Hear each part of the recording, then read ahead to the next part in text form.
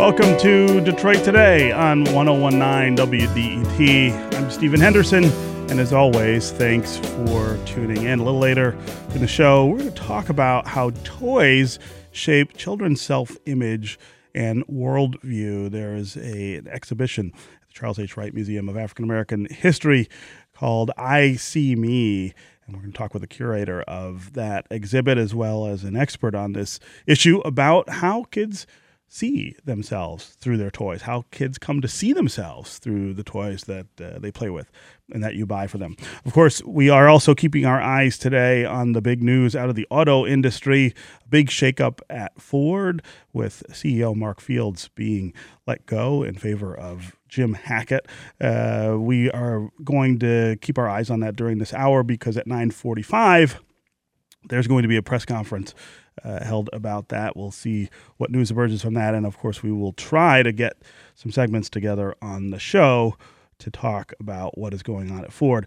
I think one of the important things to keep in mind there is that this is not just about an auto company or who leads an auto company. This is very much about the future of transportation in this country. Ford is one of the companies that is leading the charge, really, in terms of becoming a mobility company as opposed to a car company. And I am quite sure that this shakeup has a lot to do with that, but we will get to that when we learn the details. Of course, always keep in mind as well, if you are going into work or have to move on with your day, you can still hear today's full edition of Detroit Today. All you got to do is go to iTunes or wherever else you download podcasts and download the Detroit Today podcast, and you can take it with you. You can listen to it wherever or whenever you want. Up first, we have a really important subject today that we want to talk about. Maria Garcia Juarez is getting ready to leave for Mexico this week as she faces deportation. That's despite the fact that she's caring for a baby and her leukemia-stricken husband. She has to leave them behind to avoid being detained. Juarez faces deportation because she stole 2 cars as a youth, but she's never really been to Mexico, at least not since she was a baby. In a recent article in Bridge magazine, reporter Chastity Pratt-Dawsey writes that Juarez, quote, has no real destination and no idea when she will be able to get back home to her family in Detroit. Joining me now is Maria Garcia Juarez and Chastity Pratt-Dawsey, who is a reporter at Bridge magazine. Maria and Chastity, welcome to Detroit Today. Hello, Detroit. Yes. Hello. Maria, so the reason we wanted to have you in is because I think your story, more than a lot of the stories that I've been hearing in the last few months as we sort of see this really heightened intensity around the question of deportation and immigration, I think your story adds context. It adds texture to that narrative in a way that's really important. A lot of times when we talk about these things, it's either or. People see them in very stark terms. Your life is anything but those sort of black and white terms. There is a lot going on, and there are a lot of reasons that you face the consequence that you might be facing later this week. And so I wanted you to come in and tell your story about where you're from, how long you've been here, what your life is like, and then why you face deportation, possible deportation later this week. Okay, so I came to the United States when I was 8 months old. I came into California. My mother brought me in as a baby. Unfortunately, my mother throughout my childhood, she was in and out of jail, in and out of prison, and deported a few times. So definitely, I didn't have a parent figure there, and I fell into the wrong steps. That is in my youth when I committed 2 crimes of stealing a stolen vehicle, and as soon when I was 17 and I was in jail, ICE went to go pick me up. ICE picked me up and they took me to an immigration facility out in Virginia. As soon as I turned 18, I was released into my aunt's custody here in Taylor, Michigan, and as soon as I turned 18, I went into what's called removal proceedings, which basically I had to apply for something or I would be deported soon. Mm-hmm. At that time, I hired an attorney that my family was already working with, the attorney Charles Bussey. He said my only option at that time was asylum, to apply for asylum, which I did. I followed his advice. I filed for asylum, which eventually got denied in 2016. It did buy me 4 years. But during that time, I also married my husband. I met my husband. I married him. We have a child. We have a 1.5-year-old child. So during that time, my attorney really didn't advise me that I could possibly withdraw my application, which would, my asylum application, which would benefit me in the way that I could apply for a waiver, a provisional waiver, which is the one you do inside the United States without having to leave. So I went through with my asylum process, my courts, and it got denied, which turned into a deportation order. I appealed that, right? I appealed it once, it got denied. And then by the time it got denied in January of this year, my husband was diagnosed with leukemia. My attorney, which was now Corinne Sala, she advised me, that instead of appealing a second time, which is my right to do, we can do a motion to reopen my case because I would qualify for what's called cancellation of removal. So we did that very, very quickly. Unfortunately, ICE, their job is just to remove me from the country. So I filed a stay through ICE so I would be able to stay here in the country, until my motion, would come through. Unfortunately, she denied my stay, even due to my husband's condition. They denied my stay. So they gave me 3 weeks to leave. Mm-hmm. And that is actually up this Friday. Right. And I have to leave. Right. Listening to your story, there are a number of, I think, points in which it sort of intersects with the larger discussion about immigration in this country. The most obvious being the fact that you married a U.S. citizen. A lot of people think if you marry a U.S. citizen, you become a citizen and they can't deport you. They can't send you back somewhere else. Talk about why that is not true in your case. Well, unfortunately, that's true. That's not true in a lot of cases. But mine especially, it's actually not true. I mean, I married a U.S. citizen, and regardless, I still have to, I have to leave the country. I had a removal order already set. And so I no longer qualify to do a provisional waiver inside the United States because of the removal order from the judge for my asylum.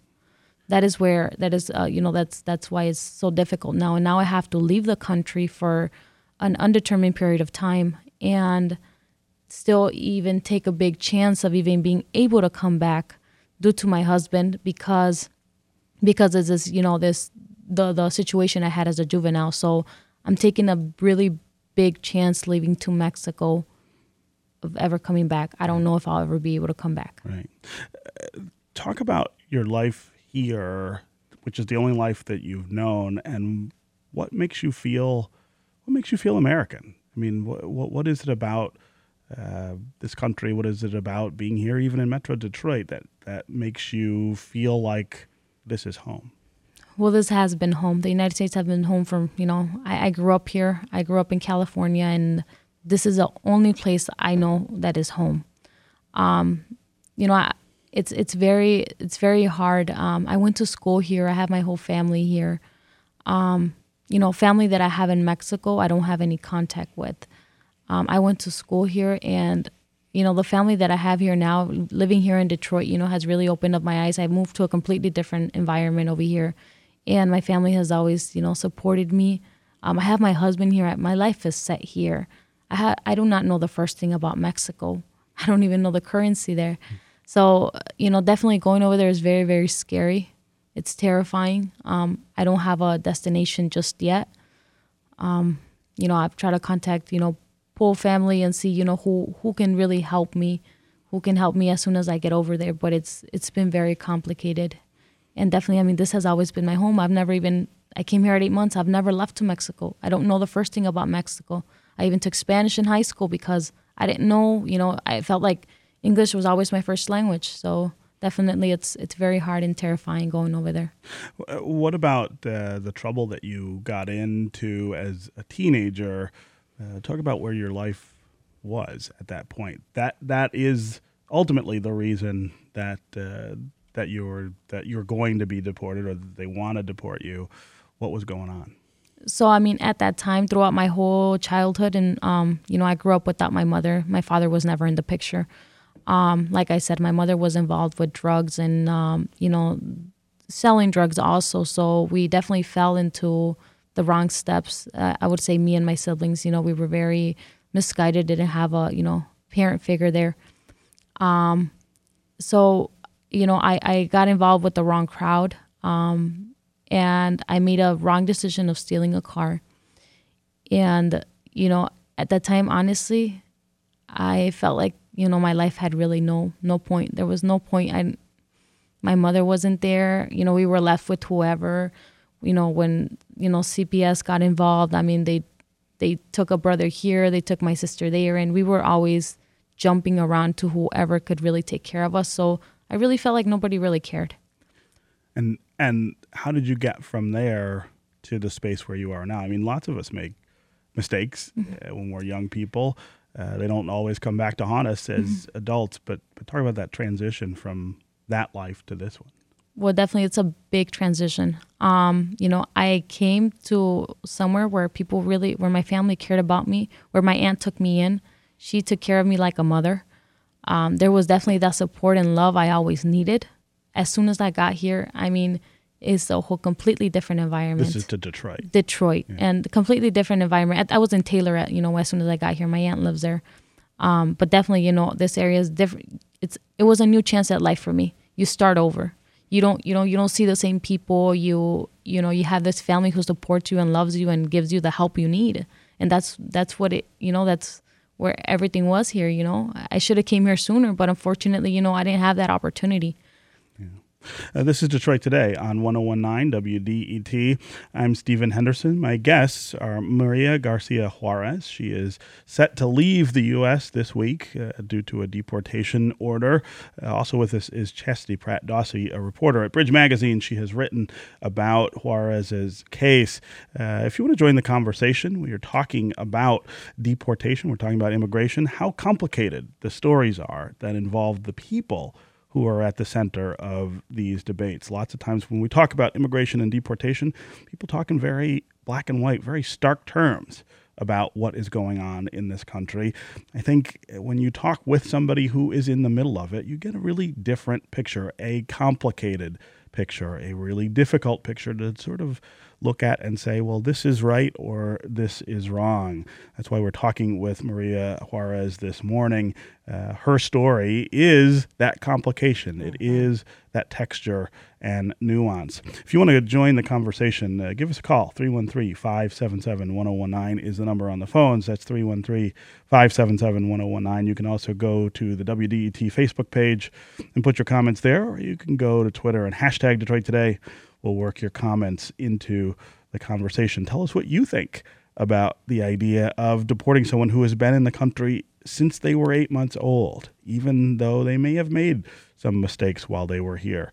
Is this the way we ought to be conducting U.S. policy around this issue?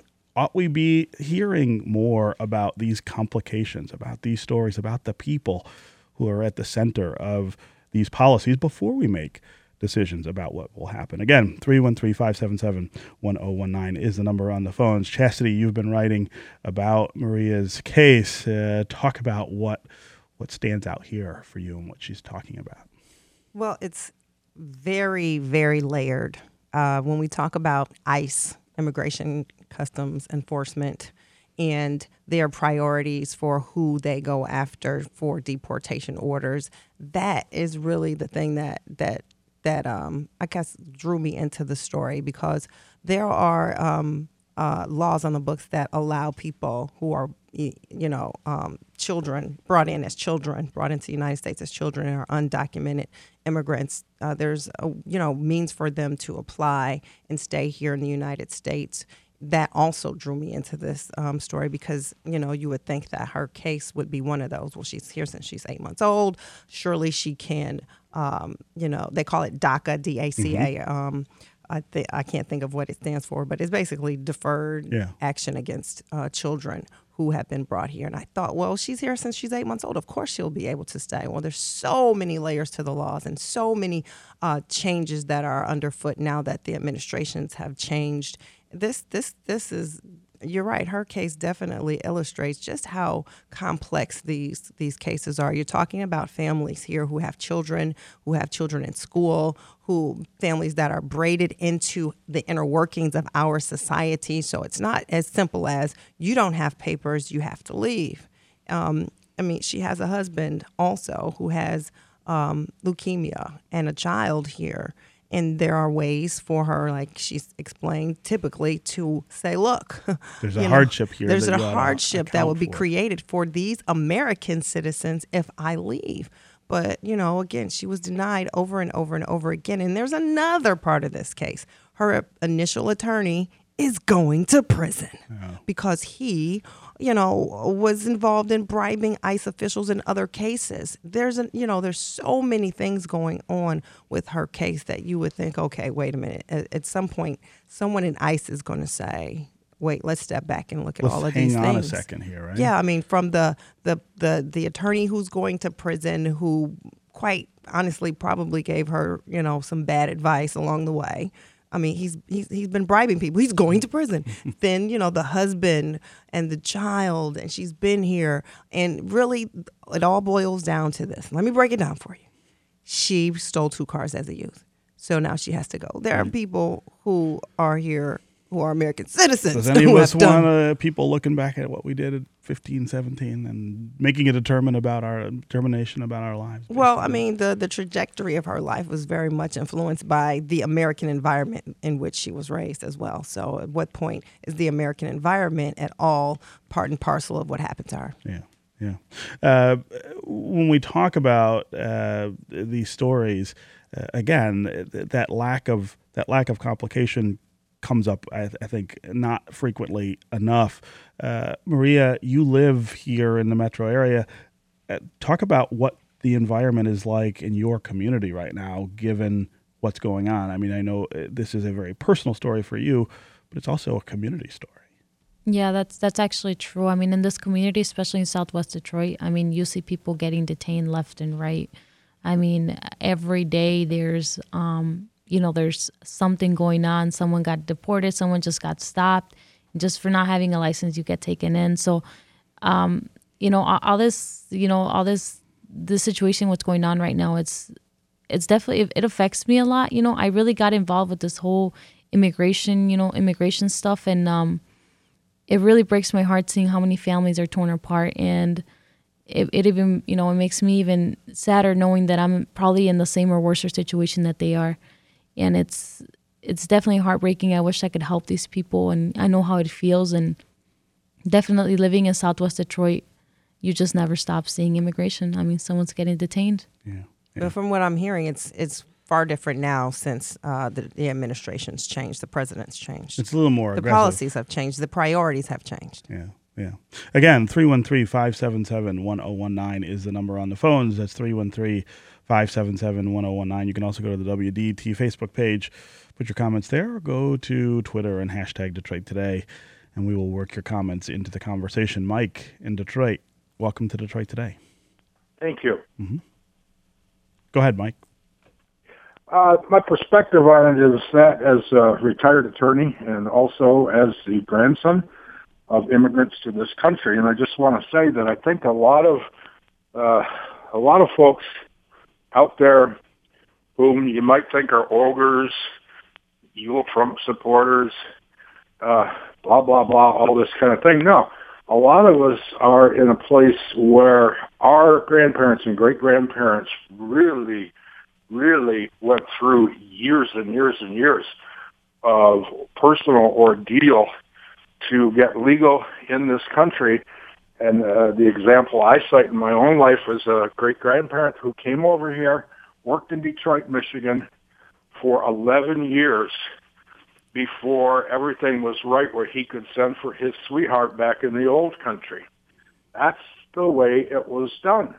We had the laws on the books, and people followed the laws. And for folks out there to be saying, Trump is evil, the Republicans are evil, they hate immigrants, they hate Roman Catholics, they hate Mexicans, that's a bunch of malarkey. What it is people are sore that there is an expectation now that all of a sudden we're supposed to throw out years and years of immigration law because, we just don't like it. And there's hard luck stories that, you can run on Oprah or some other TV show where everybody feels bad. It's a shame what happens when some people get trapped like this, but that's the way. Mike, let me ask you a couple questions. You told the story about your great-great-grandparents. Is that a story that doesn't involve any illegal immigration, or is that the story that you've been told by your family? No, I actually researched everything one time. Mm-hmm. There's a site called ellisisland.org. Sure. And I actually learned a lot of this from there, but then, put it together anecdotally with people. So if you've done that research, that even back then, immigration laws were full of incredible bias against people from certain countries, right? I'm not sure what country your ancestors came from, but the fact that they came here legally means they were allowed to come here over other people who may have had just as good a story, who may have had just as big a yearning for the opportunity of this country, and were not allowed in because of what country they were from, because of racism, really, Mike. The idea that somehow things have always been fair until now, I think, is really problematic. There are people in Mexico who come here undocumented because they know it would take them 20, 30 years to get a visa. Right. And that's not the case with many European countries and Canada. I mean, that's just the fact of the matter. No one. There's no Ellis Island for Mexican immigrants. Right. African immigrants also an example of where it's just not the same. And Mike, I really appreciate your call. I really appreciate your comments. I appreciate you listening to the show. But I think the narrative you're spinning here is part of the problem. This idea that somehow all immigrants are created equal. Sure, or that most people who came here a long time ago are somehow different from the people who want to come here now is part of the very troubling narrative. Well, I think a lot of people, you hit it right on the head. People think that all people who want to immigrate to the United States came on the same, even, playing field. It's not the same for everyone who. Our history is again more complicated than that in this country. All right. Again, Mike, thank you very much for the call. Harold in Midtown, you're up next. Yeah, how you doing? I have a question. Didn't the first lady, didn't she overstay her work visa when she came here modeling?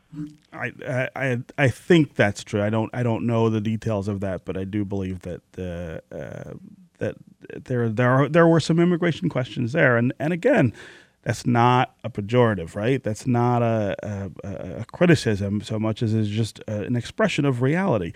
People come to this country under many, many, many different circumstances, and they end up here often through circumstances that at times take them in and out of the auspices of immigration law. That doesn't mean that we ought to send them back. That doesn't mean we ought to not address the terms of their immigration. It does mean that we need to think a little harder, I think, about how we talk about this stuff, how we think about these things, and how we craft policy around it.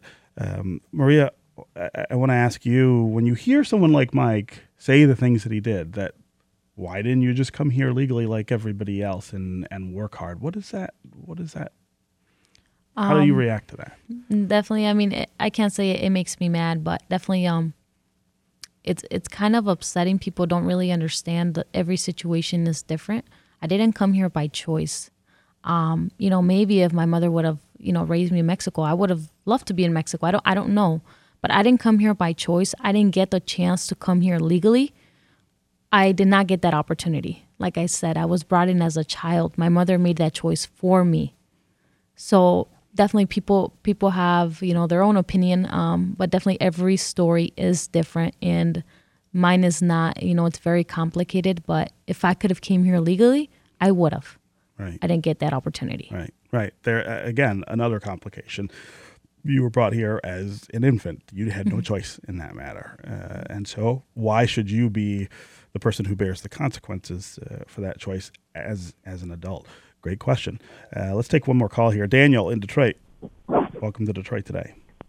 Yeah, hi. Thanks for having me on the air again. Sure. You know, I think that she is a great candidate for amnesty, you know, especially based on her family situation right now. Without her family situation and her husband being ill and her family on the verge of suffering because she's leaving, you know, she broke the law, and the laws are the law. But at what point do we get a handle on this illegal immigration in this country?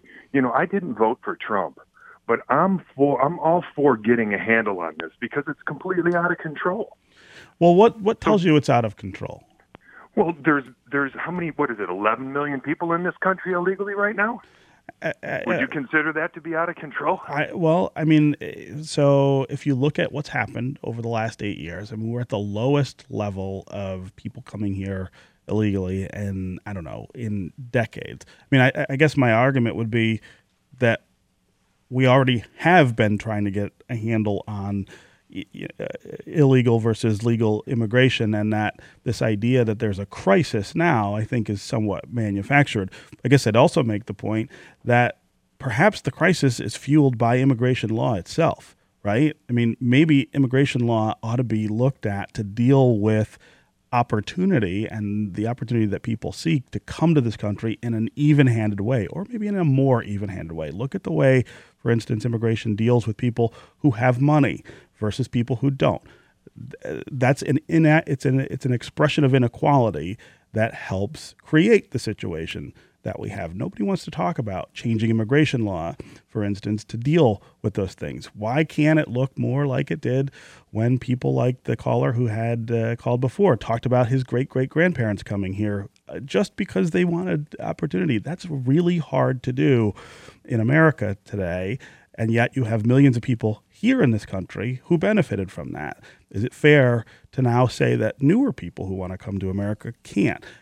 Daniel, I guess I'm not arguing with you about what you're saying. I'm saying, again, I think there's a much fuller picture behind those ideas that ought to inform the way we're talking about these things. You say it's out of control.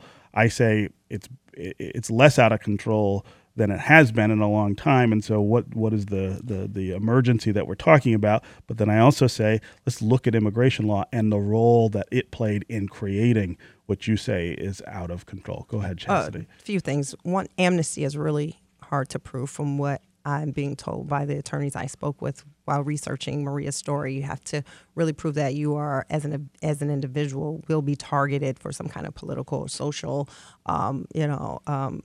just damnation when you get there. And so that's really hard to prove for someone who's never been there, especially in her case.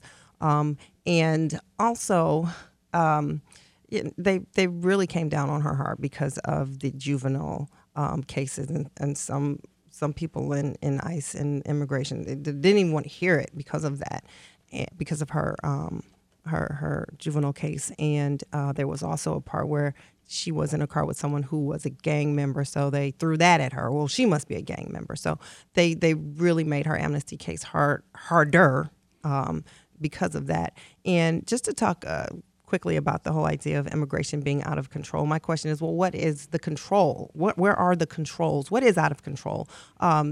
People who immigrate to the United States, whether they're documented or undocumented, have a much lower unemployment rate, have a much lower rate of crime rate. So what is out of control? And, why do we put it in terms like that? Right. What are we really saying? Where do we bear responsibility of having controls that make sense for not only the people who want to come here, but for the United States? Think about it. Well, a couple of weeks ago, there was this march, a day without immigrants. What happens if these undocumented workers just disappeared one day? Well, these people are part of the fabric of the United States workforce and communities. Southwest Detroit is far more densely populated than any other part of the city. Yeah, that's right. So what are the controls, and where are? And what do we really? What do we talking want? about What do we want? when What are we say saying? things are out of control? Out of control because we haven't figured out a way to help them to become documented citizens. Out of control because there are so many brown people. What does out of control really mean? Right. Maria, Friday is the day that you might face this consequence. Talk about what could happen in the next few days that might change that outcome. Okay, so during this time, I've been desperately looking. I had the idea that I would have to leave to Mexico. I had no other choice, and I was looking for an attorney to do my waivers from Mexico. So I was looking around, and I came across an attorney, Brad Thompson, and he looked into my case, and I originally hired him, was looking for him actually to do my waivers from Mexico to see, as soon as I get over there, can you, please do my waivers so I can try to come back as soon as possible.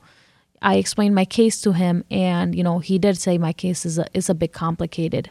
He actually sent me to another attorney, to Russell Auberton, I believe that's his last name, and, he said, ask for his advice, see what he suggests, because at the beginning, Brad Thompson think I would be barred. I actually, because of this, gang affiliations they put on my record, he believes I'll be barred for life from coming back, even with the waiver. Yeah. So he's like, definitely, get his opinion. If he says yes, go, have a good chance, go ahead and, go forward with it, come back to me, and, we could, I'll do your waivers. So I went with him. I went with Russell, and, he said, I definitely think, it's a high risk.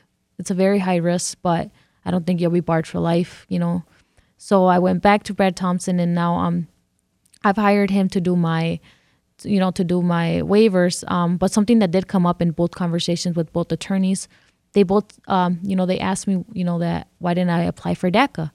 And I told them every attorney has advised me not to, which I went through maybe 4 or 5 attorneys that had advised me not to go through DACA. I did not qualify. And that's the means by which she could stay because she was brought here as a child. Because she was brought here as a kid, yeah. Mm-hmm. They both told me you still can apply. As far as they'll deny it, there's always a risk. They could, deny it due to their discretion. But under the law, you are still eligible because the law says, juvenile adjudications, because my things were not convictions, they were adjudications. So it's like under the law, it says that juvenile adjudications do not have immigration consequences. That's exactly what it says in the book. So both attorneys said it is worth a try. So, Brad Thompson gave me a letter to turn to ICE this Friday, saying, can I apply for an emergency stay so I would get the chance to, apply for DACA and see what result that is. And my ICE officer, she was very blunt, very straightforward. She says, he knows the procedure. He wants to do this, come and bring me the paperwork. So I'm actually seeing him tomorrow morning, first thing in the morning, and we are gonna, file an emergency stay with ICE. As if that'll get approved, I don't know, since my ticket plane is already, it's set to leave this Friday. I don't know if she'll approve it or buy me a few more days. I don't know at this point, but that's really what, That's your last option. Chance. Mm-hmm, okay. My last chance. All right. Maria Garcia Juarez, Chastity Pratt Dossie, thank you both for being here on Detroit Today.